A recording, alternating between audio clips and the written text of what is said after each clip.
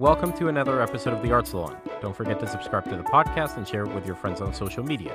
To keep up with our latest guests and announcements, be sure to follow us at The Art Salon on Instagram. To support the podcast monetarily for as low as $1 a month, please visit the support section on the Anchor website where you can contribute to the podcast. Happy Thanksgiving to everyone. I'm releasing this episode and I'm very excited about it. Today's guest is Jeroen Berwaerts. I will read a short bio of Jeroen for those of you who don't know who he is. Belgian trumpeter Jeroen Berwaerts is a paramount musical force with an all-inclusive love for music that knows not how to discriminate. Praised for his outstanding technical capacities and sensitive musicality, his repertoire encompasses every epoch, from Baroque music to contemporary music to jazz. With a flourishing solo career of recitals as well as concerts with the world's leading symphony orchestras, Jeroen still finds time to devote himself to chamber music. Born in 1975, Jeroen's musical talents had already been awarded with prizes from various competitions, such as the Concours Maurice André in 1991, the Concours Européen de Jeunes Trompettistes in 1992, when he began studies in the Karlsruhe with celebrated trumpet virtuoso Reinhold Friedrich. He was also award winner at the Prague Spring International Music Competition in 1997 and won the second grand prize as well as the Prix Feeling, a special prize for the best interpretation at the Maurice André Trumpet Competition. Jeroen's open-mindedness and resplendent playing have brought him invitations to play at internationally acclaimed music festivals, including Ars Musica in Belgium, Takaful International Music Festival, and the Rheingau Music Festival, as well as frequently at the Schleswig-Holstein Music Festival, where in 2005 he performed the world premiere of Toshio Hosokawa's Voyage 7 for trumpet and ensemble. He has also performed as a soloist with many well-renowned orchestras, including the Jonas' Musicals World Orchestra, Munich Symphony Orchestra, Berlin Symphony Orchestra, NDR Radio Philharmonie Hanover, and the Symphony Orchestre Vlaanderen, under conductors such as Alan Gilbert and Jakob Kreisberg. Since winning principal trumpet with the NDR Radio Symphony Hamburg in 1999, he has been invited to appear on several occasions as a soloist with the orchestra. Following many years as a member of the Canadian Brass, Jeroen now plays with the Stockholm Chamber Brass. Over 30 compositions have been written for the ensemble, which performs mostly original compositions or arrangements of both contemporary and more traditional repertoire. Amidst his burgeoning trumpet career, Jeroen completed jazz and vocal studies at the Royal Conservatory of Ghent. He has developed several programs for trumpet and piano, where he uniquely combines classical jazz, trumpet, and voice. His first solo CD, In the Limelight, provides a stunning take on the trumpet repertoire of the Romantic period. RCA also released a live CD featuring the Posthorn Serenade by Mozart under the baton of Günther Wad. Since 2008, he has been a professor of trumpet at the Hochschule für Musik in Hanover. Jeroen is a Yamaha artist.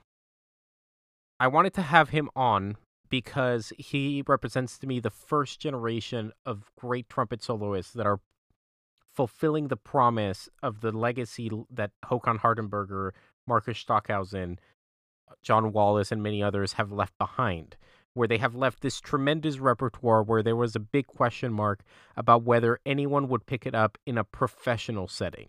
So even though this repertoire was being studied by young people, which was evident in places like Chosen Vale, where the sequenza has become the new Haydn concerto, it was not clear that in a professional setting, a lot of these pieces would be picked up once Håkan retires, which hopefully is many years from now. Jeroen proves to be the first of the generation that is proving that that's not the case. Not only does he have a flourishing trumpet solo career, but he has independently picked up a lot of the repertoire, particularly from Aschka Gruber and other composers like him. He has also appeared on stage with Håkan in double concerti, and he really fulfills and gives a lot of hope for the future of the trumpet. So with that, I leave you with him. I hope you find this conversation interesting, and I hope you have a happy Thanksgiving. See you all again soon.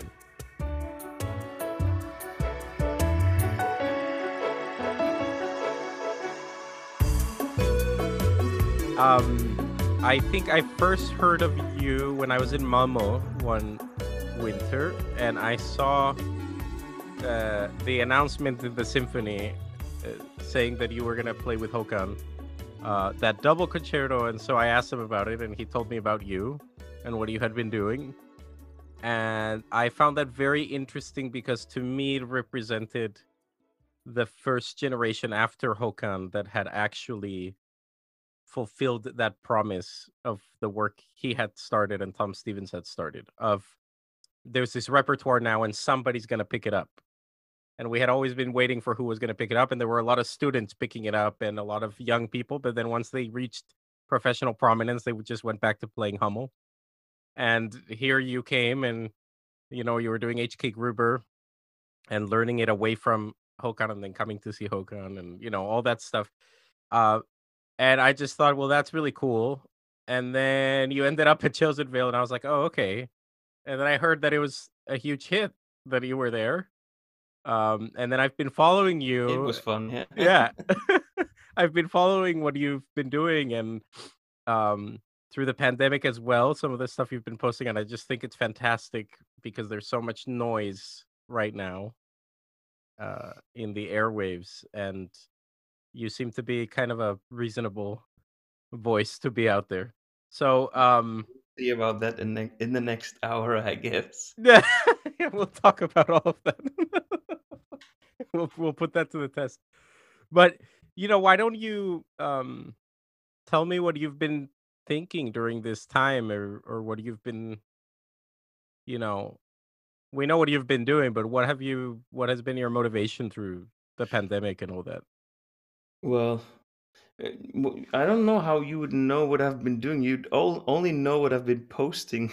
Well, that's what I mean. I guess that's what I I mean. only had a little period where I decided to be really active. That was just to keep me going and to find my setup for this period. And I found that actually. I'm extremely motivated to practice and especially to help my students nowadays to get through this. This is very important. I find this. I think this whole thing. I mean, um, if you have a fixed job in Germany, then it's of course not nice not to be able to play in public and all that. But you get your salary and you have your security and all that. So that's the main part of the worries are not there. But I think if you're a student and you see this all these goals disappear, the short term and even some of the long term goals. I mean, practically no competitions, definitely almost no orchestral auditions. These are the actual goals that every student has all the time. So we've been setting challenges for ourselves and for each other. Um, yeah, next week is one of these other weeks with students that I'm gonna have to challenge them and myself all the time. But yeah, the whole pandemic. I mean, it's been hard not to play real concerts from March till August. I've been lucky from September till December. Actually, I did some nice projects every month, or I was fortunate that I sort of slalomed around the lockdowns in each country here in Europe. That was just being lucky. And then now I'm just looking forward to slowly when things get better again. But I think it's gonna take another quite a while. Well, and okay, let's get into you said something very interesting about the challenges that are typical for students and for young professionals have sort of dissipated, like those obvious postmarks, right?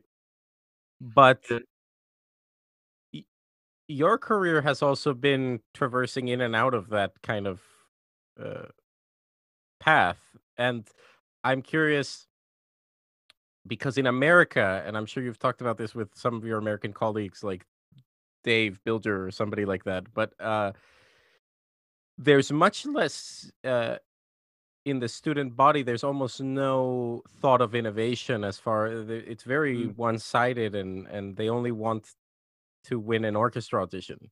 Um, Yeah, I mean, there's been some people that have been thinking or writing differently. Like I think Mark Gold has been a bit talking about stuff in the direction. I think very much we have to be very innovative and you say that in English, innovative yeah, or not? yeah. in different ways, especially for the future.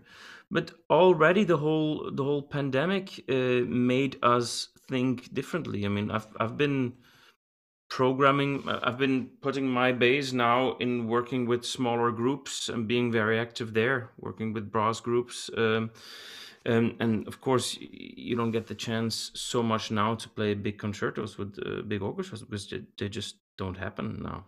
Um, so yeah, there are so many ways now to be innovative. I support a lot of chamber music now within the students compartments. Also, I've got, for example, one student who just founded a new ensemble, Sinfonietta style, with 13 people making new arrangements of small symphonies, things like that. Yeah, I think we have to be very open because we don't know yet what the future is going to bring, especially if all the subventioned institutions now, what's going to happen in the future about them? We'll see. I mean, maybe we're going to have to be open and very yeah, very innovative in the future. Well, German institutions are at an advantage to America, for example, or Italy, or Spain. But uh, there's a real feeling in Germany that the arts are something worth uh, protecting in times of crisis. Is Yeah. this where do you think that comes from? I'm curious. Well, tradition. I mean, if you look at from Bach, Beethoven, I mean, Mozart. Okay, I mean, let's see, Germany, Austria, all this. Yeah, I think one formal U.S. president used to call it "Old Europe." um, uh, well, in let's say old Europe, there is just a super long tradition, and Germany is the absolute center of that culture, music-wise. Maybe not even music, only music, or even philosophy, things like that. I mean, Germany has been has done very well in keeping culture alive, and I mean, there were many video posts at the beginning of the pandemic of Germany supporting the art and artists, and then the other countries were complaining, look what's all possible in Germany and all that. But it's not black and white like that, because in Germany, a lot of states, I mean, all the different states had their own little rules. For example, these 5,000 euros you were supposed to get in the beginning, you could apply for that, but then after a while it was clear that this can only be used for expenses. And I don't know, but as a trumpet player, I don't have so much expenses. I mean, you don't really have an office you meet, or so and some people really had to fight a lot and went down to apply for what we call here Hartz IV, that you just get your rent paid and a super small income of 500 euros a month. So it's not been all roses and sunshine in Germany at all the time. And also, yeah, we had a lot of fighting going on, that we can keep culture alive and keep the artists supported. But still, social security system here is so much better than in yeah, maybe not all, but in most other countries. So even that complaining would be compared to the US and other countries on a very, very high level. Yeah, the reason I ask, I mean, I have a feeling. So the news keeps getting worse, I think, from the institutions in America that were supposed to be the benchmark of classical arts. So you have the Metropolitan Opera and the New York Phil. Um, the Met particularly has just been really horrible. Now they're hiring out musicians that aren't part of the Metropolitan Opera for their stuff. It's just horrible. But through all of this, and because I'm not American, what I see that's different from somewhere like Germany, beyond how much aid artists are getting now, which is already huge. Um, it's pretty obvious to me that once things go back to a semblance of normal, Germany's art is gonna resume as normal because, like you said, it's such a historically cultural uh, enterprise.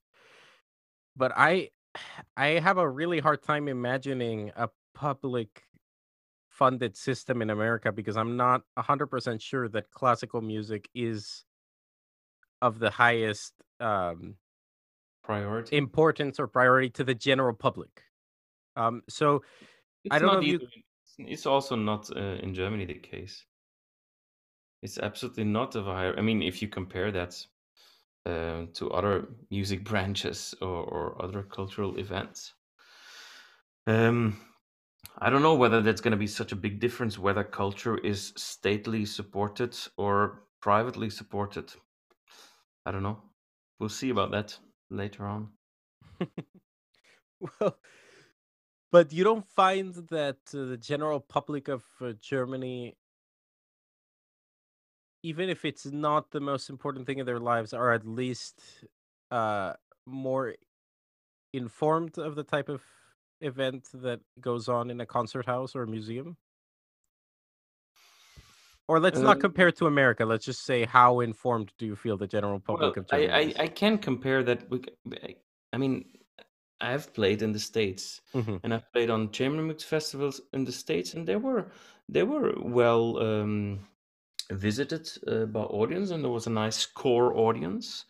But if I go and visit or perform on the same size of festival or that have been going for many years, here you'll find instead of 150 people, you'll find 500 people in the hall. Yes, and even in the most the village which is like 50 kilometers away from or 100 kilometers away from a little bit bigger town. So there is yeah, there is a deep. Also, if you go to church, for example, if you have a concert in the church, and I've been doing that for a few times. If you have a concert with a quintet or with organ or whatever, you can play a piece by Mendelssohn or by Beethoven that everybody will be able to sing along.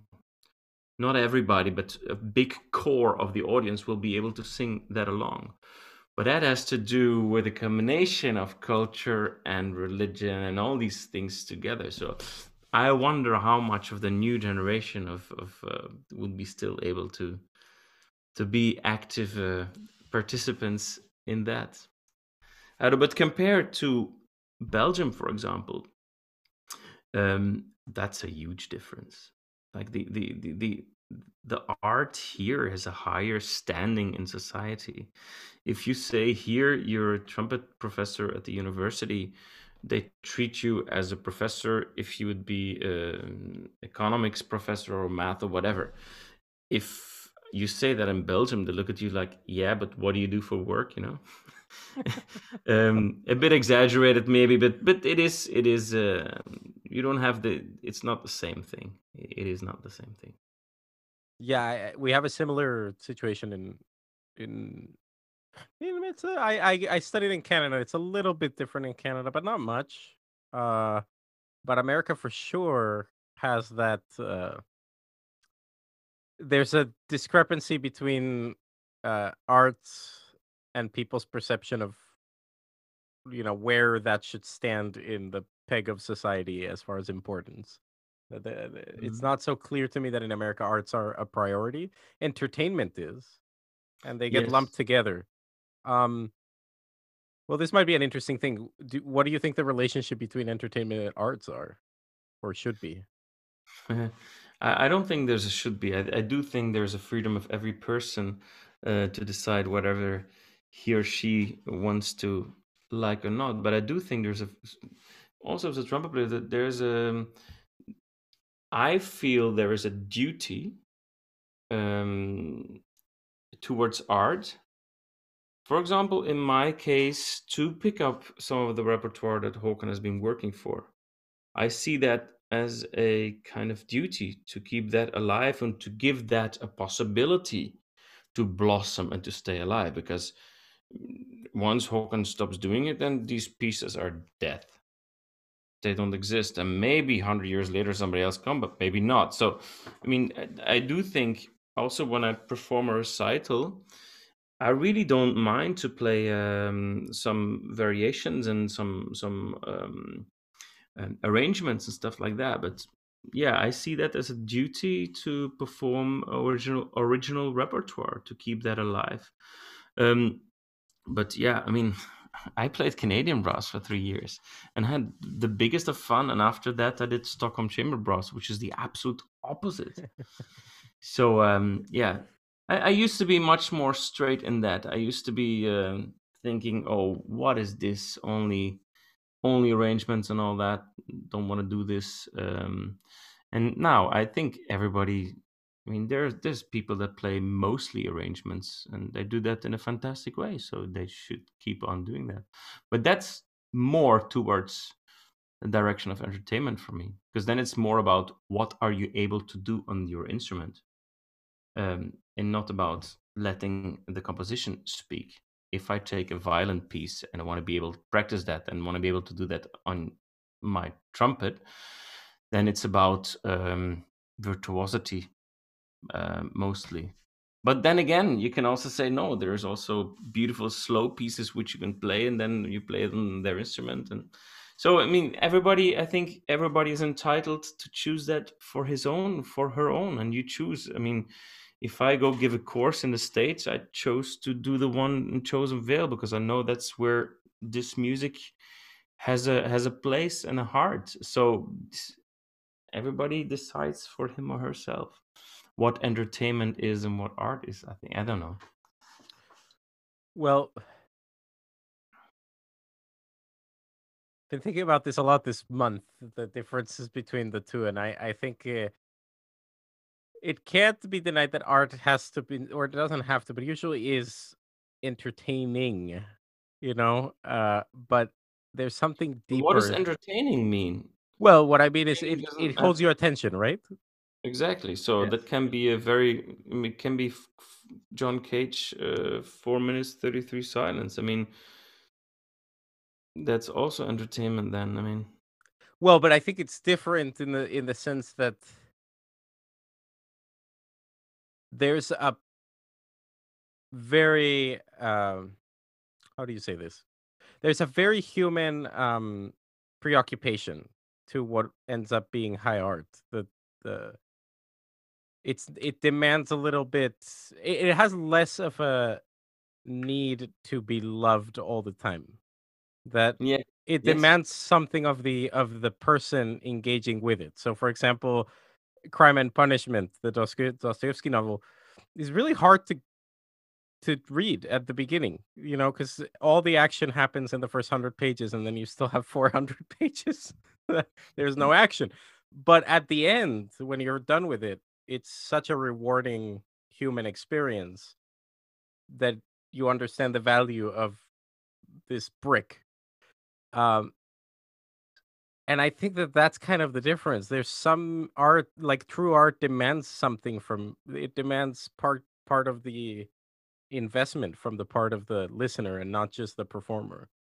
Um, and entertainment doesn't always do that because its goal is to minimize the participants' kind of active engagement. It's to lull our humanity a little bit in order to be pleased by it.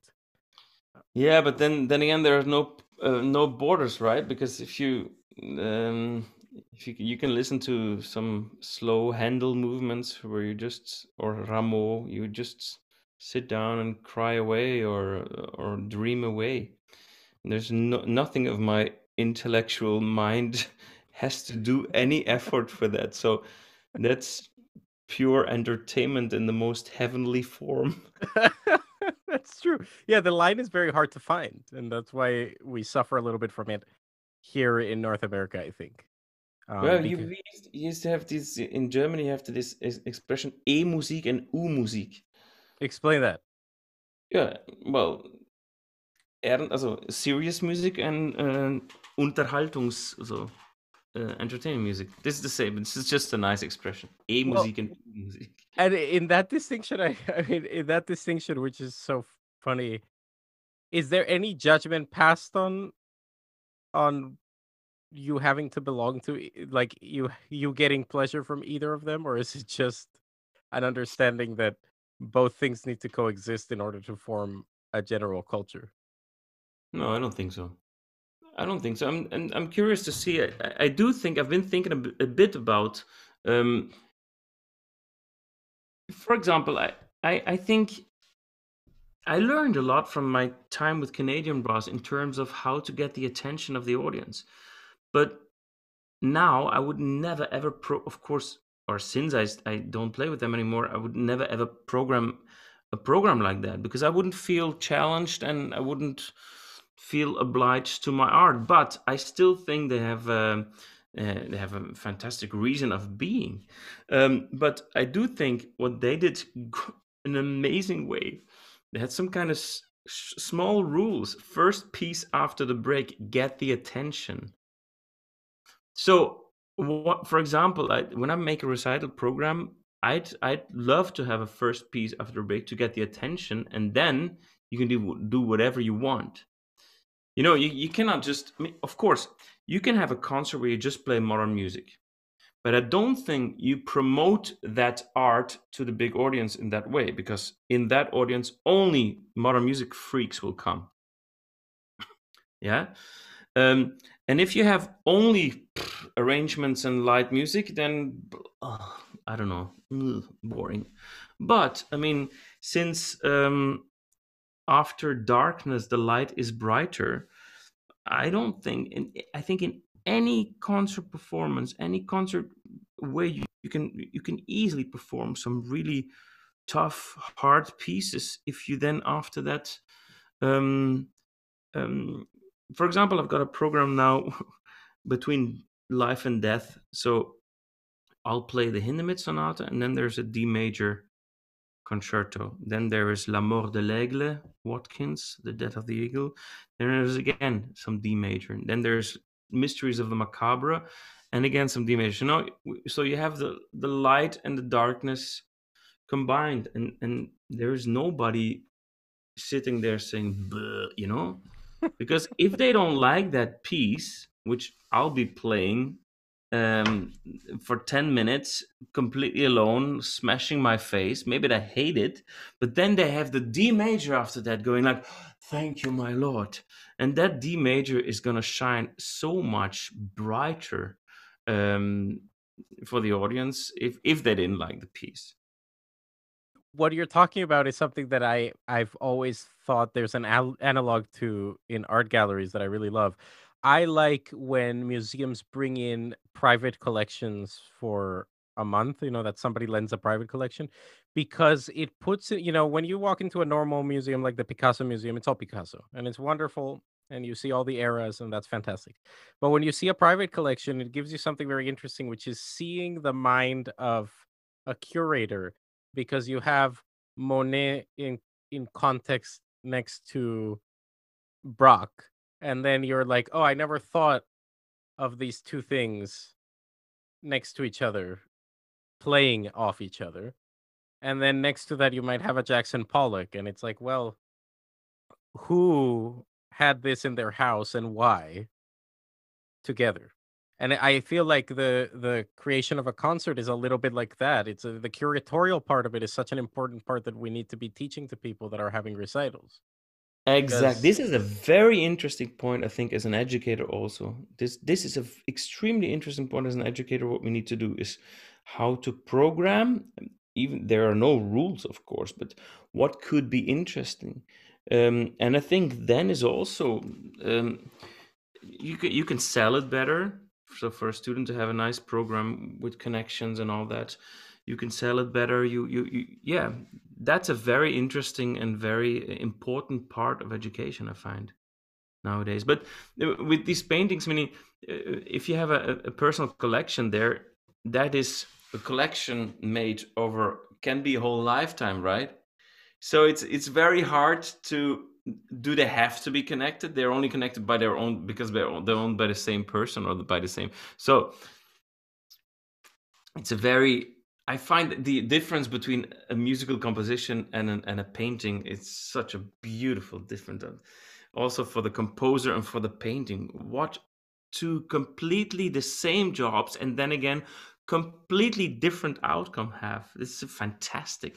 It must be so terrible to be a composer, because your piece can be raped by some kind of, I don't know what, to pieces. Yeah. And with, at least when you have finished your painting, that's it. I mean, of course, things can happen with the painting for the good or the bad, but it's so different. Well, every art, I say this a lot, it seems like, but every art I've always thought has like a special. They're all connected in the fact that they're all creation, but every art has a special superpower that other arts don't have. And so, like painting has the benefit of time. You finish the painting and you leave it, and then time can pass and it's still the same. And people watch it, and then they can decide time and time again what it is. Then, like, literature has the power of infiltrating your mind and creating a world. It's like a hallucinogenic. And then I thought music has always been so powerful because it's one of the most immediate art forms.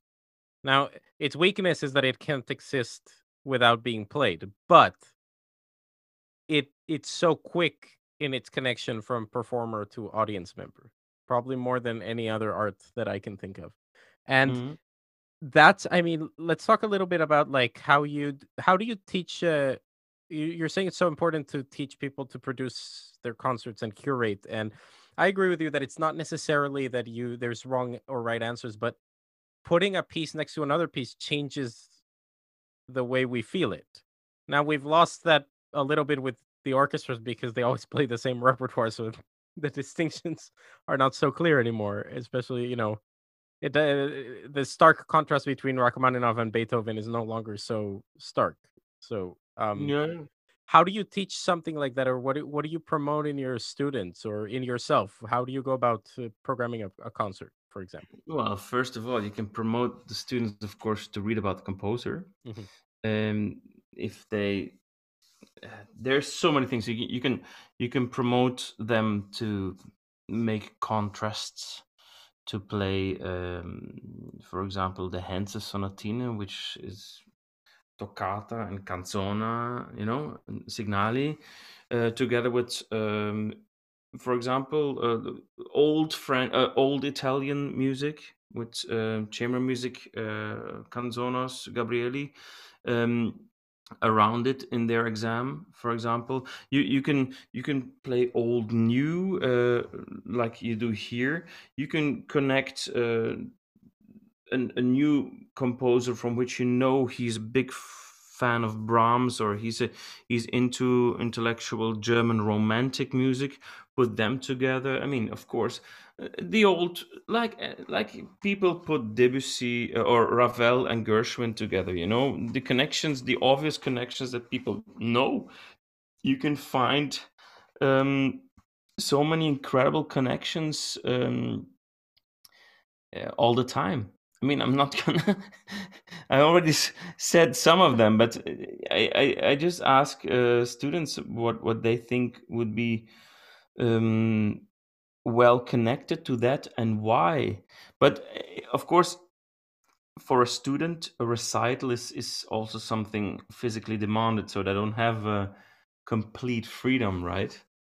Um, but they can have their imagination going, and then if you have, in Germany, in Hanover, in school, when they do their exam, they have the freedom to play, so they play 60 or 90 minutes, and they play solo repertoire, trumpet alone, trumpet piano, trumpet organ, trumpet strings, and chamber music repertoire. So if you have it that wide, you have a very nice range of what you can offer.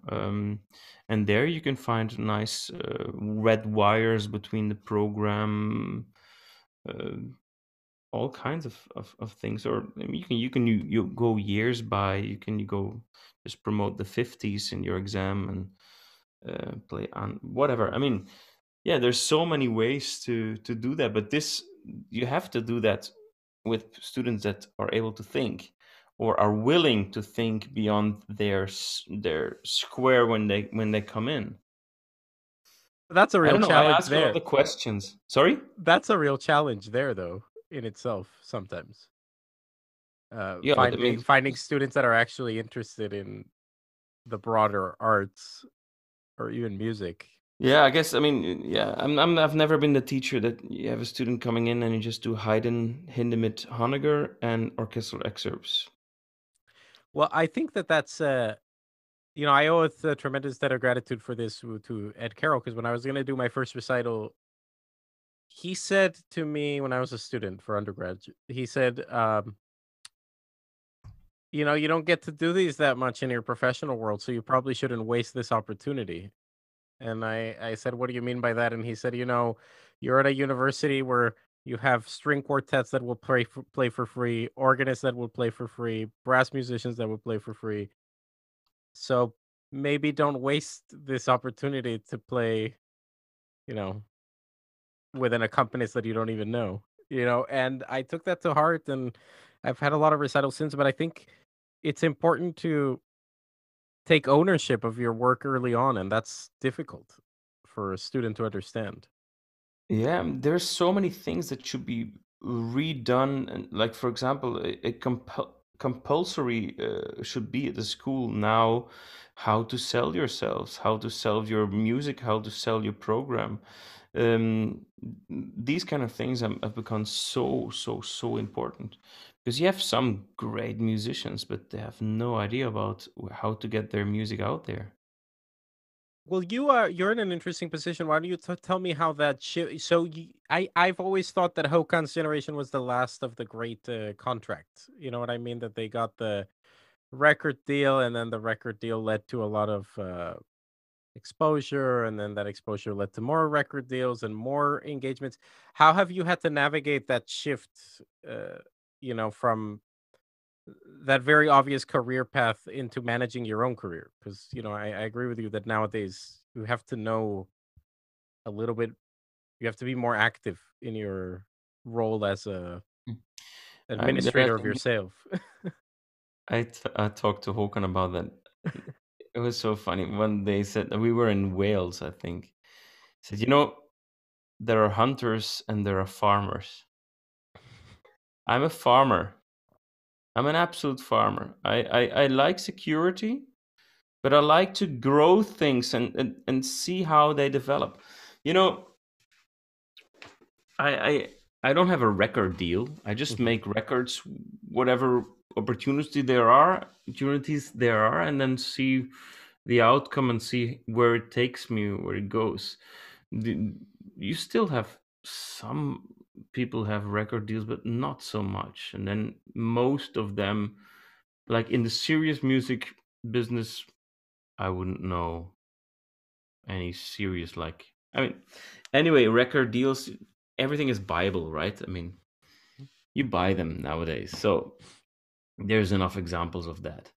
I don't know if something tells me that we're coming away completely from this record stuff. You cannot. You only lose money with it anyway. So of course you still need them for promotion and all that. But if I talk to a promoter, first thing they do is put your name in YouTube. So I don't know how long that's still gonna. It's a thing I have in my mind, but I'm not convinced about that record thing anymore. And anyway, all this recording, you make these 1,000 cuts and then you get something really special. I don't know, it's far away from the truth. And then you can say, yeah, well, we do that, and that would be the ultimate superb version. But, I don't know. So how do you see the market now? Like you're talking about YouTube and that's real, but how else have you navigated this space in order to, like you said, be Well, like I farming said, your career? I'm a farmer, and I look. One thing is I look what I want to do. The other thing is I look at the needs. As the best example now with the beginning of the pandemic, I saw that in big orchestras, the people that don't have any work now are the trombone players, the bass tuba, most of the horns and trumpets, only two maximum, because everybody plays just Haydn and Beethoven. So that was where I start to farm and see, okay, this is what is needed. I'm going to work with brass sections now as much as possible. and then that opens a world of new repertoire. I mean, of course, we know that Grieg and Britten and a bunch of famous composers wrote original pieces for brass, but a lot of program directors never heard of them. I mean,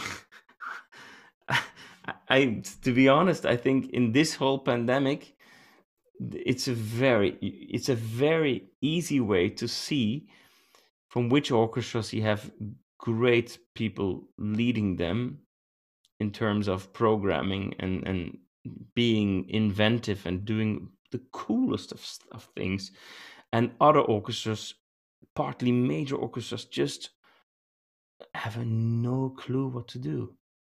And there, this, I mean, in terms of repertoire, I've discovered pieces. Oh my god, so many amazing pieces that are new on my list now, which I want to do all the time.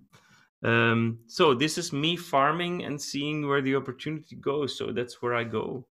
Also, in terms of students needing much more attention now, so I do focus on that. And for me myself, in terms of motivation, I just need one big goal, and then I'm on for several months. So I'm okay with that. I can practice one piece for 8 months, and that keeps me going. That's fine for me. Yeah, so that is interesting what you brought up about orchestras not knowing what to do with themselves in many cases. I In America we have two different things happening. You have the orchestras that are kind of financially um okay because they amassed so much wealth in the last couple of years. So you have like the LA Philharmonic, Boston Symphony, to some degree the New York Phil. They're all sitting, and it's going to be okay because things are going to come back, and it's big cities, so it's going to be fine. But the ones that really uh I wonder about, there's minor cities that have pretty good orchestras, but that it's not so clear that they're going to make it right now. And I see their survival mechanism is to do more, to be safer, instead of saying, well, if we're going to go bankrupt, we might as well just try as many things and see what sticks. Uh and Well, it doesn't have to be black or white, I think. Why not combine the safe spot, the beautiful Haydn or Beethoven symphony with a Tomasi or Rautavaara or whatever before that? I mean, it's a possibility. yeah, and I think it would be like a really interesting path forward because the orchestras have already been stuck a little bit in the past with all I this. mean, imagine a concert where the brass section plays not just Dukas, but one of the. I mean, there's Bernstein, there's Tomasi, there's Wolfgang Riem, there is Haka Gruber. I mean, you can name a million of amazing brass pieces, and then woodwinds. My God, they have everything. They have Mozart, Strauss, and then you go to Stravinsky. All I mean, so Hindemith's Sinfonietta settings, and then a beautiful string piece. That would be my ideal Corona concert. Would be a fantastic brass new Turnage set 2 or something like that. You know, he went into football stadiums tracking the tunes what they were singing, made a composition out of that. Isn't that amazing? Yeah. And then after that, a piece for woodwinds, and after that, piece for strings. I mean, everybody would be playing, and everybody would be have a reason of existing. And anyway, all composers complain about that. They're only demanded to write new compositions, but their existing compositions are rarely played because eh, from the moment your composition is 20, 30 years old, it's not new music anymore. And there is so much amazing gold laying around there, which is not used. Yeah. As if the audience would not be ready for it. But the only people who can make the audience ready for it is us, musicians, and the program directors who shall and should program it. But that this is what I meant before. Why be afraid of programming a modern piece before the beautiful Beethoven 5, which you can still play on most stages, and audience would still be happy, and there would be, and I mean, the reason of existence would still be there, of cultural existence. I mean, this is where I find figures like you and, of course, Håkan very I gravitate towards people like you because the new music community, and I don't know what your experience has been, but at least in Los Angeles and probably New York is for my experience, the new music community becomes so self-serving in the same way that the classical community becomes so self-serving that then I mean here for example if you go to a new music concert and there's a piece from 2005 there will be a large segment of the musicians that will be just so displeased that oh that's not new music and I'm like when was the last time you heard this thing live? Oh, it's only been done once. It's like so it's new music because we've never heard it. So Yeah, yeah, absolutely. I love that you're saying that. But I do think, I mean, that's Håkan is not at all in the new music no. section. I mean, he's in the absolute Abominant series, top of the range section, playing with the biggest orchestras, still new music repertoire. And these a guy like Håkan or these composers and these soloists and the conductors who do them, they are the people who promote real new music for the big audience. Of course, we need Ensemble Modern and Canto Contemporain and all that to have these pieces written and existing, but they are not the groups that make that going out for the big audience.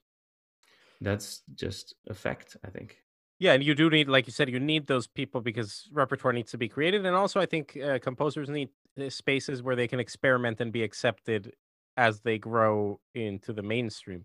Yeah, But but some composers have never been accepted there. Like Gruber, for example, or other, I mean, that may be too hard to say never accepted, but there are some big time composers who have never been accepted with. So there's also no rule there. well, and I think that that's one of the ironies. At least maybe you might have something to say, but here, it's very interesting when I go to new music concerts a lot. The pieces that are like celebrated to me actually sound very old because it's the same language from the 1960s. Like that's still what's considered new. I mean, like people are using the philosophies of John Cage to compose in the year 2020. I mean, that was in the 60s. So it's like not new. And yet they criticize somebody like you said like Gruber whose language is actually completely of this era because it intermingles so many facets of what is culturally relevant right now. And yet the new music crowd will shun that because they think that that's not avant-garde. And it reminds me there's a man that a journalist called Gore Vidal in America that used to say everything in life changes except the avant-garde theater. And Yeah, it's right. but how do we how do people like you end up finding that place to coexist? You know what I mean? Well, I think it's by looking connection. For example, these Brahms etudes, whether they are written for the trumpet or not, I found them super interesting, and some of them are beautiful pearls. So I asked Toshio Hosokawa, for example, can you write a reflection on that? And he did. So I can play a recital where I start with this beautiful Brahms melody. It goes straight into this new piece by Toshio Hosokawa, which ends on a sounding C, which can then go into an improvisation leading to My Funny Valentine, going into George Enesco's Legende. So then you have four completely different styles, um, making them existing together. So you're showing the audience a absolutely very kurzweilig. How do you call that? What is the opposite of boring? I mean, Interesting, entertaining. yeah, this is that's a you know in it's very easy in German. You say langweilig, Mhm. long taking, or kurzweilig, short taking. That's You good. don't have that in English, right? No, but that's what makes Germany such like German is such a great language for the arts because you can create the specific word that you need. I love Yeah, that. well, not always, but yeah, yeah. Some expressions are really nice. Yeah. No, anyway, I mean, I think I find that a very nice way to blend in new music if you put it next to something. But then again, I mean, you will have people saying, "Oh, no, no, no, no, no, no, no, I'm a purist. Sorry, but I do think Inesco Legend has to stand on its own, and that's fine for me. I mean, that's fine. I just do it my way. I mean, that's fine if somebody says no. I don't agree to that, and I like this ties back a little bit to a comment you made about in Germany the people go to concerts and they'll recognize a certain amount of music, Mendelssohn, Beethoven, because mm, of the general culture in church, etc. Um, I wonder now if the type of composers that find that melding and the type of performers that find that conjunction between the new and the old are in tune with a creation process that existed basically up until the end of the war, which is that we restudy things to bring new things about. So, like, we restudy cultural memes. So, for example, mythology gets restudied and restudied and restudied so that we have like 18 versions of Orfeo by different composers, and they're all significantly different. I think it's so interesting what you're talking about, taking a Brahms etude and taking it to a composer and saying you restudy this, because that's actually something that was common practice until oh like yeah, man. 1950. And I think came back a lot in the last years to do that kind of thing. What has come of it? Tell me, like, what you've learned from it, or Well, I think you know, the main rule for me is in programming is not to why is why not? That's my main rule. Why not? Why? I mean, it's also a feeling, right? If you feel that you're in a C minor mode in a modern music composition, or and when you play Berio Sequenza, okay, I know it's not a jazz tune, but yeah, I think What a Beautiful Morning, sang by Ray Charles, would be the best follow up piece on Berio Sequenza, for example. I would love to have to go to a concert like a jukebox, to have that. Okay, jukebox, you press the number, so you decide the order. Would be also a nice opportunity to say, like, okay, you can choose the order, guys. But yeah, I think there's so much mutual in the feeling of a piece. For example, I have this program where I put dances from Rameau together with songs from Jacques Brel, which I mean, Rameau has the old bagpipe. But it's still it sounds like an accordion.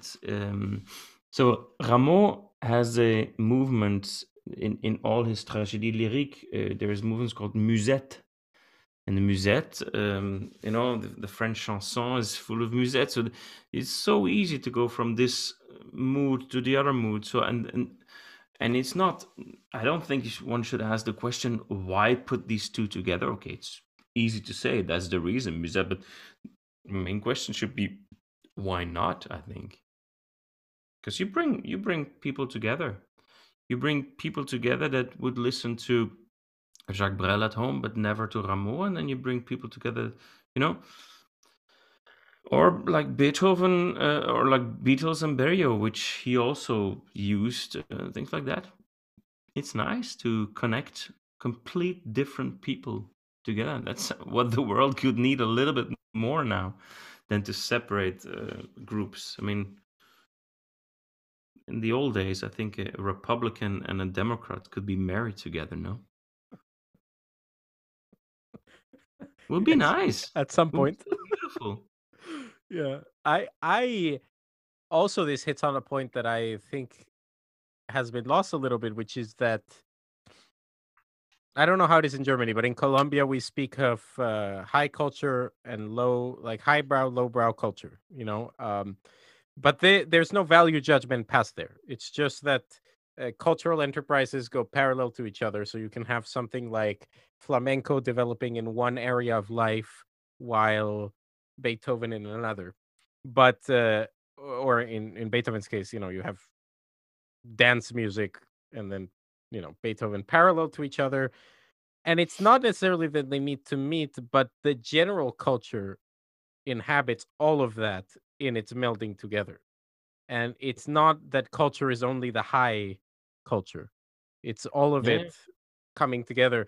And like you said, it's not, I don't think that that's such an innovative concept, what you're saying. It's not unlike what Mahler did in his symphonies. He was very influenced by so many things that were not normal in a concert hall. And I don't know where we lost track that that was an acceptable and desired thing to do in a concert hall, is to bring different elements of general culture together, not one or the other, you know? yeah, yeah. I was actually thinking that there was a period where you could see like new jazz music, and new classical music was sort of coming closer together. I found. I don't know. It's something to do with melody. I'm a great friend of melody, and I remember once giving a small lecture and talking about a real sound, and all these new music guy looked at me like, "What the f are you talking about? You know, a real sound." I meant like the natural sound of the instrument. I like that. I mean, I really like that on the trumpet to play natural sounds. I don't need a composition with split tones or whatever. I do think that a quarter tone can be um, the new half tone. You know, if you look at romantic music, half tones were the most expressive things. If a quarter tone is used in that way, I think it's amazing. It's amazing. It's really extra, but if it's just about the quarter tone, then I don't see any point in that. If the split tone is done, this is just examples. Yeah? If the split tone is used in the moment where you need that pain and that sound, that extra, great. But if it's just about it, then I don't I'm not so interested in that. And so many other people can do that, but it's not. I like melody, and I will always like melody, whether that's a new music melody, whether that's a uh, even a quarter tone melody, 12-tone melody, whatever it is. But I need melody. Yeah. Well, it's a I think that some of these communities, we've become so specialized that we can become, and I think this is what happens with some new music. I mean, I have a lot of friends like what you're talking about, where you look, I know a friend of mine whose work is all split tones. That's all he does. And I've gone to and I stopped going to his concerts because I went to like 5 concerts, and it was different composers in theory, but they were indistinguishable. I mean, every piece was indistinguishable. It was like, okay, I'm done with that piece. Now I'm another piece. And it was just, every piece was just 5 minutes of different split tones. And I realized that you you can fall victim, and we can fall victims in arts education of culture can't be the victim of expertise. Like, creating an expert in something doesn't mean that they are a creator of art in that sense. Yeah, Um, but they also have a reason. They can exist and do it. I mean, Absolutely. They're very important. And it brings me to something that I read Stockhausen in an interview saying, which of course it was like very blasé of him to say, but it was very true, which somebody was saying that he had left his experimental stages. This was later in his life, and has now dedicated himself to what some composers have called very, you know, not so experimental music and blah blah blah. And he said it's very funny. He said, there's experts and then there's artists. Experts create very interesting things so that artists can come and take the best elements of it to blend them together into something that will actually survive time. And, that's well, yes, a little bit blasé.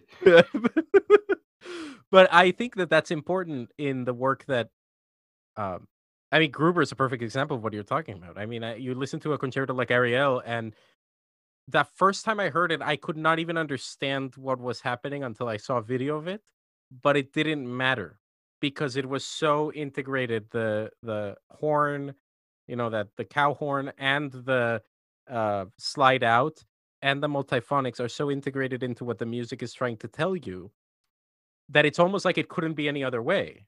It's almost like that's always how the trumpet has operated. Hmm.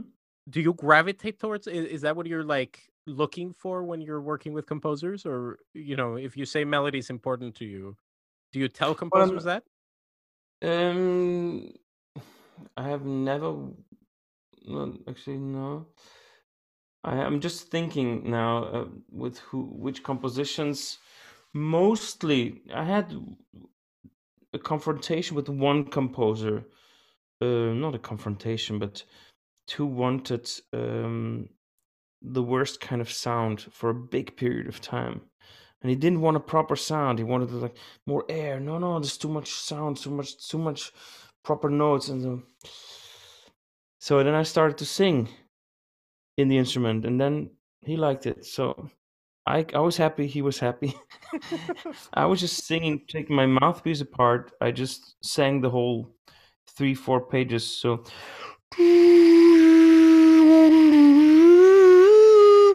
I was just singing my melody. I just had to practice a bit more. But um, I was happy. He was happy because he wanted a different sound than what's normal. I don't. Yeah.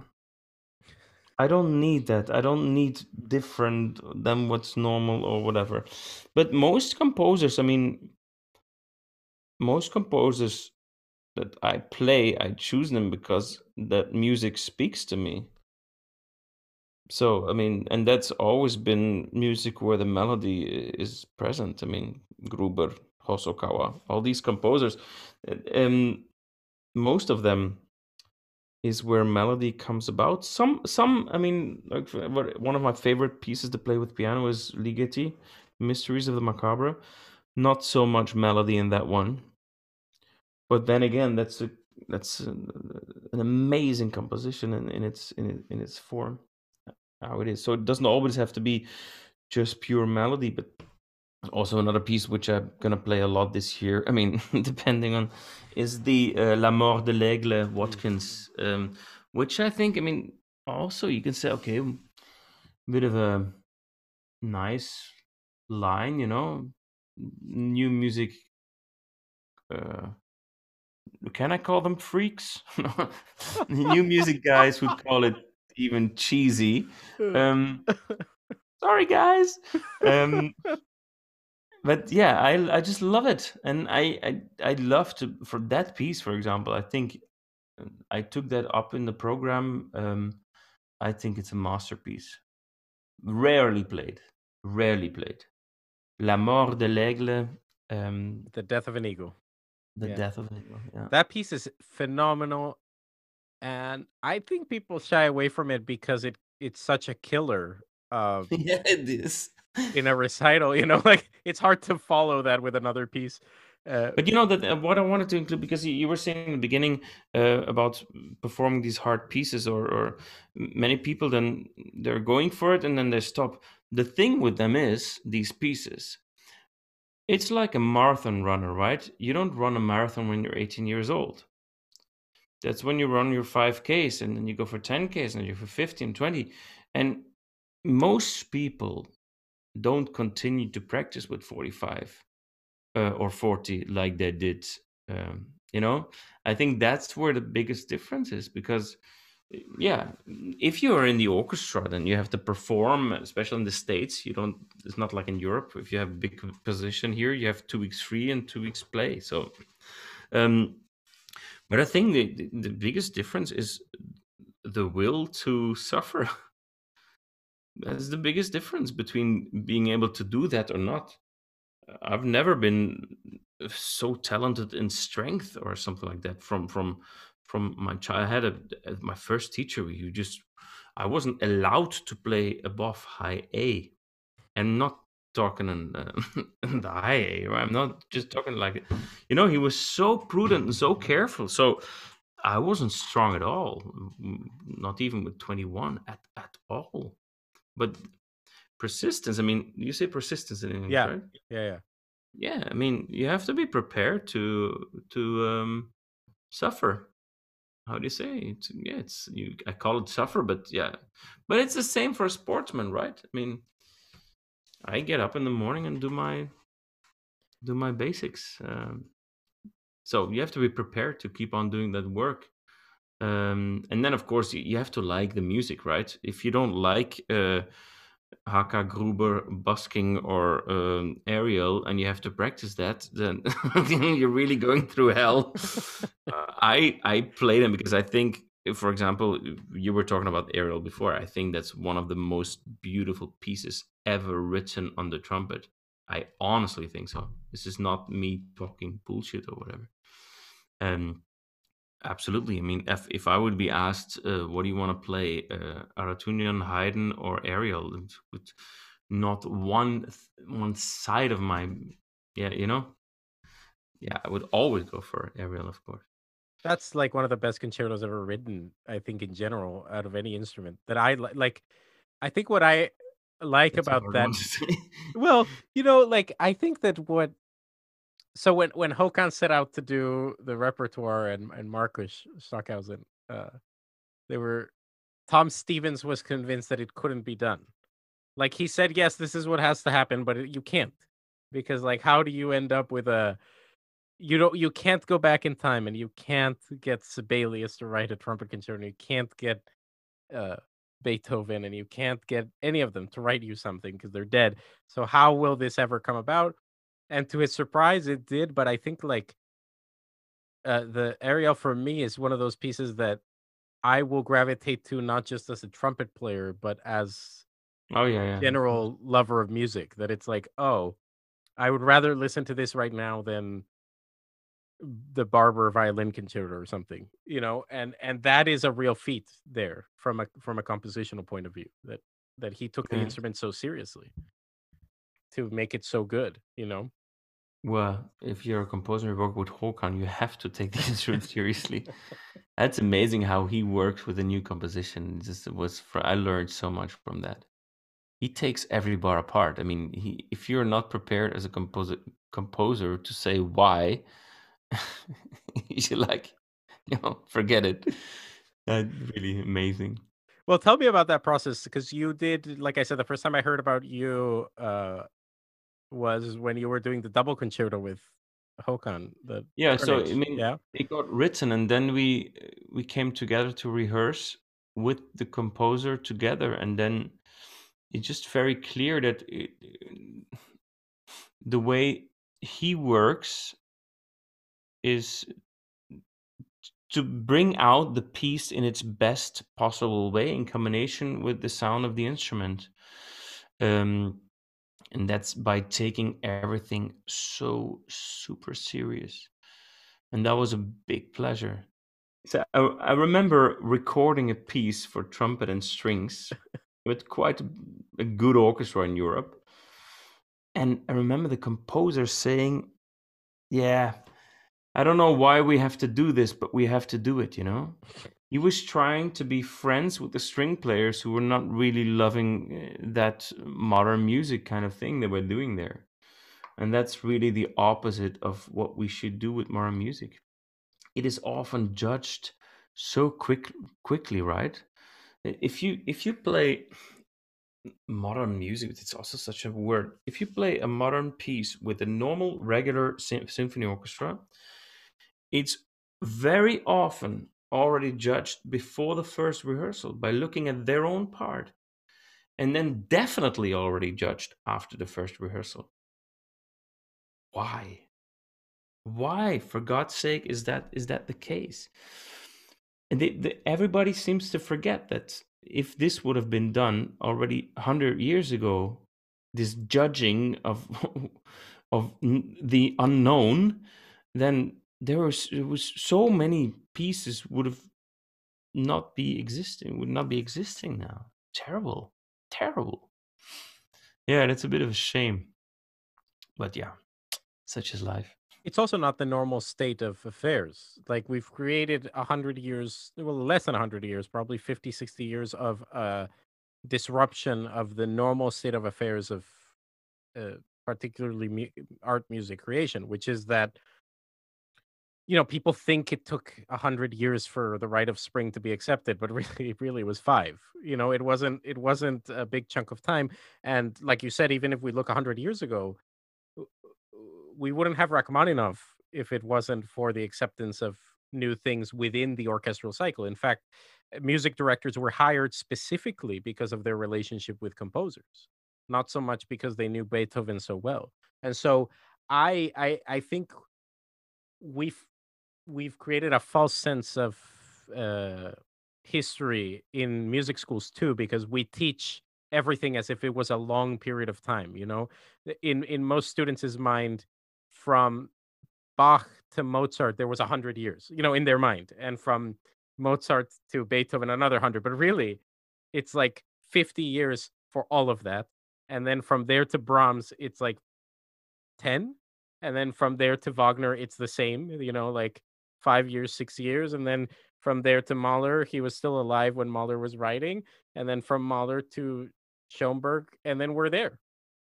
It's actually a very short period of time where so much innovation was happening, and it's so disheartening, like you say. I've experienced it myself in even in youth orchestras, which is worse because we shouldn't be so cynical that they put a new piece in front of us and a lot of people are already before the first note is played like, oh, like, why do we have to do this? I had this experience with Ives, and Ives is 100 years old, and string players were saying, I don't know why we have to play this music. What are you talking about? This isn't even old. This isn't even new. It's very old, you know. But I mean, if I go back to, if you look at trumpet teachers, how many, if I just in Germany or Belgium or whatever, how many of them play which repertoire? That says enough. I think everything, like I said, everybody is entitled to do that and to say that. But that also means that if you never do that and don't like that, you say that to your students. As a teacher, your responsibility is super high, and you know that everything you say, you influence. Um, I I just talked a week ago with a colleague of mine, Jonas Bülund, trombone professor in Hanover. He's a big fan of new music. He was like the heart of Stockholm Chamber Brass. He still is. Um, he had a Hungarian student coming in, and that guy said, like, I hate modern music. I really don't like it. Oh, okay, good. And now we're 4 years further, and he's going to play an exam with 5 modern trombone pieces. So just it doesn't have, this is his own choice, right? He doesn't have to do that, but if he heard from his teacher all the time that he doesn't like modern music, then of course he's not going to like it. It's a normal thing. It's even beyond the matter of taste. I think that there's a sensation that some of these teachers give on their students that it's not serious to play modern music. And the irony of that is that they discard Luciano Berio in favor of very minor, not serious composers from the past. You know what I mean? Like they say, oh, it's not serious to play new music, so here, play some bozza. It's like, yeah. So we're gonna discard the Berio and discard the HK Gruber because that's not serious. But here, But program a whole Bottas is a concert of terrible bozza. example, man. Eugène. Fair. Yeah, well. Yeah, but then I mean, I don't want to criticize. I mean, you have amazing teachers who never played modern music, and that it's absolutely valuable. And I don't want to criticize that, but I do think it's really important as a teacher that you should know how much your words can weigh on a student, and that is hard. Well, you mentioned Mark earlier, very when we very first started talking, and Yeah. he's a good example of what you're talking about. Mark, I don't know Mark well enough, but I've never gotten the impression he cares about new music. In fact, he might even be a little hostile to it and a little hostile to uh like period instrument music. He likes what he likes, and that's fine. But what's so awesome about him, he doesn't bring that to the lessons. In fact, his role, which is why I've always found him so interesting, is he questions his students severely just to be sure that they want to do what they want to do. So Yeah, man, isn't he's got an amazing example of what's his name? Brian McWhorter. Oh yeah, Brian. Yeah. He was a student of Mark, right? No, not really, but No, they so I thought Brian, that's only because of this craziness yeah. that they. Well, he went to Juilliard and Mark was at Juilliard, but Brian never studied with Mark, but they became very close because they had similar kind of ideas about things. Okay, sorry, I miss. Yeah, but there's also in Germany, for example, if I'm right, Matthias Höfs, he's not at all into modern music, but one of his students is a trumpet player of Ensemble Modern in Frankfurt. So that's amazing. That's fantastic. You don't have to do it for yourself, but I just remember on my very old days, I was influenced by not supposing to like modern music. Didn't hurt you, but that's okay. Yeah. No, but you're right. That is great. That was great about Reinhold Friedrich, my teacher. The best about that he just he gave so much love, and within that, he gave you the confidence in yourself to find your own path. And I thought that's I'm so grateful and thankful for that from him. Um, yeah, he didn't have one way or I mean his own career is the best example. He used to play in a good radio orchestra. Then he did some big people like Riem wrote for him modern concertos. Then he concentrated on period and on baroque trumpet a lot. I mean, his Brandenburg recording with Abbado is legendary. And then he went to Lutheran Festival Orchestra, and so it's like the most diverse kind of career that you can have. So, and that's exactly what he showed his students, or still does. I mean, just talking in the past, he's very much alive, very much alive. Yeah. So yeah, that was an amazing teacher to learn from. Do you feel like in Germany, because you're just one of you and Reinhold are good examples of this, but there's others that do you feel like there's a bigger willingness to move with different currents and change and because the reason I'm asking, it's very clear here in America that the goal for a lot of people is to get principal trumpet of the New York Philharmonic and then die there. Like get I it at age think 40 and then die there at age 90, and that's like the way to do it. And I feel like in Germany I see a lot more people going in and out of these institutions and also taking their teaching a lot more seriously by dedicating their whole uh career to it or something like like once you've done a lot of career things, the teaching becomes a main focus. Is that am I right about that, or is that just the impression from outside? well, in terms of many trumpet players, they play either long in an orchestra and then they go to become professor, or they do some kind of all kind of stuff. But yeah, you're right in that. Um, in terms of the students, I do think if you ask 90% of a student, if you ask 100 students, what do you want? They'd all want that principal New York Phil job. Actually, no. There are also some that want that just a job. There's some that are a bit more. Um, how do you say? Bescheiden. Yeah, they're a bit cooler in that. They're not so egomaniacs.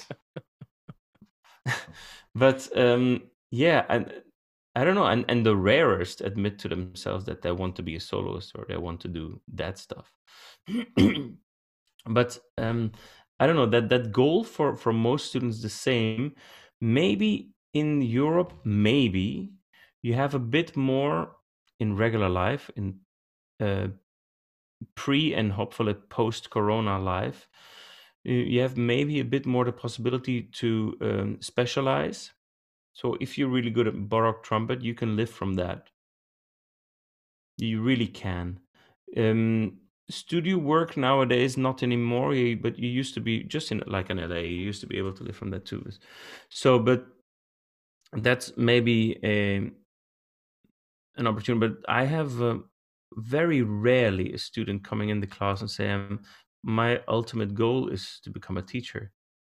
Um, if then they say that after having had a big orchestra job or a big other job, what I do hope and what we try to promote a lot is that a lot of students also go um, wider. I think nowadays, and anyway, it's so interesting if you get your job in the orchestra and you do chamber music, this kind of things, that you're set up a bit broader.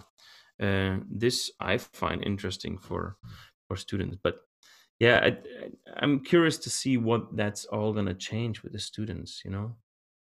Um, if they're still able to say this is what I want, being having so much insecurity at the moment. I'm curious to see where that is leading us, or leading them. Yeah, I'm curious too. I'm curious if so I've spent some time in Europe and I've spent some years in Canada and here, and there really is a little bit of a different mentality In in Canada, just you were in Montreal with yeah. I was in studying with Ed. Montreal with Ed at first. Then he left, and I stayed there with Russ Devis, who was the associate principal of the Montreal Symphony.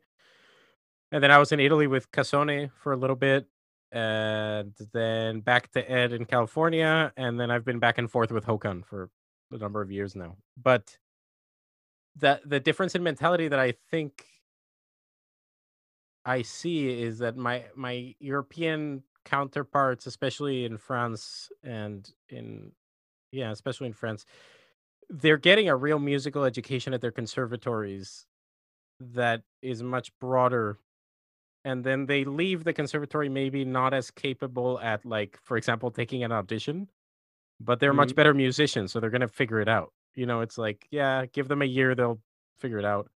And they have, in a way, at least like Luca went and won the job in Ensemble Intercontemporain, and my friend Arthur is in the Philharmonia Orchestra. So I'm kind of curious, like, if you feel the process in Germany is still sort of like that, or is it gearing more towards a specialized orchestral track? It really I try to leave the student complete freedom in that. I mean, at the end, you have students that come in just to do a master, and they have 2 years, and their goal is to win an audition. Hmm. So they really want to concentrate on Haydn and excerpts. But then again, I mean, I do try to support them in going other directions as well. But if that's their will to do, then I'll support them as much as I can in that direction. Um, I don't I don't know if there's so much difference at the end. Not sure about that. Um, I, I do think I'm not. I do think that in Europe there's many more small ensembles, little groups being set up all the time, and then some stay, some leave, where people um, who are diverse have potential to yeah, to live their dream. This might be a little bit more present in Europe than in the States, but correct me, maybe I'm wrong. No, you're right. I think in the kind of classical realm, only exception is I think most of the creative artists in America have gravitated towards improvised musics. So you have Peter Evans and Dan Rosenboom and Nate Woolley and Steph Richards, who are the equivalent, I think, of what happens in Europe, but it rarely happens in a classical setting. So they're very experimental. They're very, uh, but it's all from.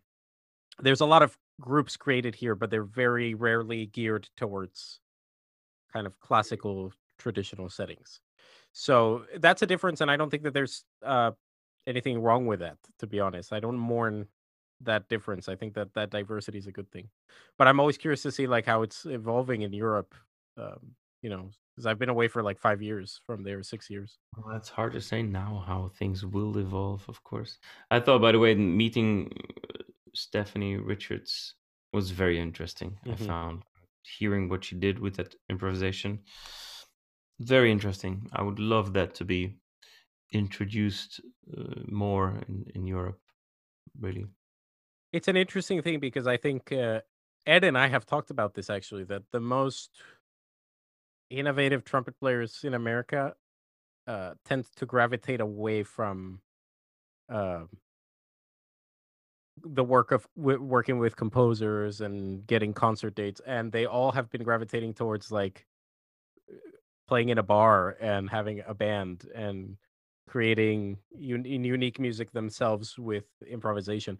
And like I said, I don't pass any judgment on that. I just think it's an interesting. I wish there was more communication back and forth between the two creative communities in Europe and here because I think they could benefit from each other tremendously. Yeah, probably. Yeah, that's where something like Chosen Vale is so interesting to me. But yeah, for me, the Chosen Vale thing. I mean, I stopped going in 2016 was my last year. But I've stayed very connected to that whole thing. But I went many years, maybe 5, and it's just you're slapped in the face from every direction with so much, like so many different things that are possible. Slapped with possibility, and then with the highest possible quality in every direction. So it's like, for me, it gave me an extremely different view of what the trumpet was, but also what the trumpet community was. That it's like, oh, there's these people out there that are much more interesting than the people I've been told to follow along, and it's great, you know. But I agree with you. Let's hope it comes back in a year or two. Yeah, but it's a very big difference, I guess, in the some generations back in the ideal or trumpet examples that there were in the States and in Europe. Um, if I may say so, in the States, it's been one hand Bud Herset, and on the other hand, the Canadian brass, I guess, with maybe not so much Fred Mills, but Ronald Rum, as I mean, is an incredible trumpet player. Also Fred Mills, of course, but more piccolo. But let's say Ronald Rum, his influence, and then Harset. That's like the names that maybe I'm completely wrong. Yeah, that's the ones that I could call. And then if I think of Europe, that was Maurice André, absolutely absolutely Mercenary. Of course, that's not has nothing to do with modern music, right? But there was also Doc Schitzer, which is very present, but of course because of the wall, less present, and a bunch of pieces have been written for him, a lot of pieces, um, and of course then Håkan came so big out together with Winton, um, and so the influence, I think, not so much my generation, but the generation before that, even um, was a very different kind. No, or am I seeing that Yes, I wrong? think you're absolutely right at the face level. Like if you talk to most people, you're right. I mean, that's you hit it exactly where it is. But I started to realize that in the background there were these less known people that facilitated what exploded 30 years ago, which is like in the background you have Pierre Thibault, Boo Nielsen, Tom Stevens communicating back and forth between these two continents in and Yeah, but on a pedagogic level, right? yes, and innovating what Mark Gould calls the gospel of the trumpet. Like how how to unify the concepts in a way. And of course, Tom was from the American level was coming from Majer, who was Majer and Vacchiano, but Majer was uh, Bud Herseth's big influence. So there's that vein coming straight and into Håkan and into all these people, and all of a sudden you explode with this new cadre of incredible trumpet players that I think was completely facilitated by this like pedagogical cabal in the background. Yeah, You know, absolutely. That's a completely different thing, right? yes, You're yes, talking about the core of it, of the thing, but I'm talking about the superficial thing from Yes. outside, because Yes. that's the thing. It's you can either read a serious newspaper or the newspaper that everybody reads, and yeah, the But that's, I core. think, the analogy. I think it's because I think what you guys are doing at Chosenville is sort of continuing that communication not so much in the shadows anymore, but it is the background hard work of the fruits that are happening all over now, you know? Yeah, of course, So of you're a course. huge part of that now, it's great. I do think education is the most sensible thing to do in life, or being occupied with pedagogical things. As much as I love performing and being inventive and creating programs and doing that, education is something so wide. I love it so much. And so you have to be so open, so diverse. You have to find a way to every person, or that person finds a way to you. You have to be the best possible student as a teacher all the time. I'm learning. I'm learning so much. I mean, of course, from my son, I learn more than from anybody else.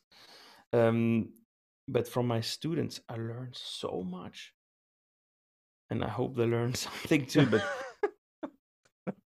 yeah, I think yeah, I find I love that track, education field, We're all for the better that you find it interesting because it's good contributions. and it's something you can keep on doing until you die, right? That's true. That's very true. Hey, I want to be mindful of your time, and I know it's late there, but thank you so much for doing this. And I'm very glad we met, and Me too. hopefully we'll talk again soon. Jeroen, thank you so Nice, much. nice to meet you. Have a good night. You too. Bye. Have a good day. Yeah, thank you. Bye. Bye bye.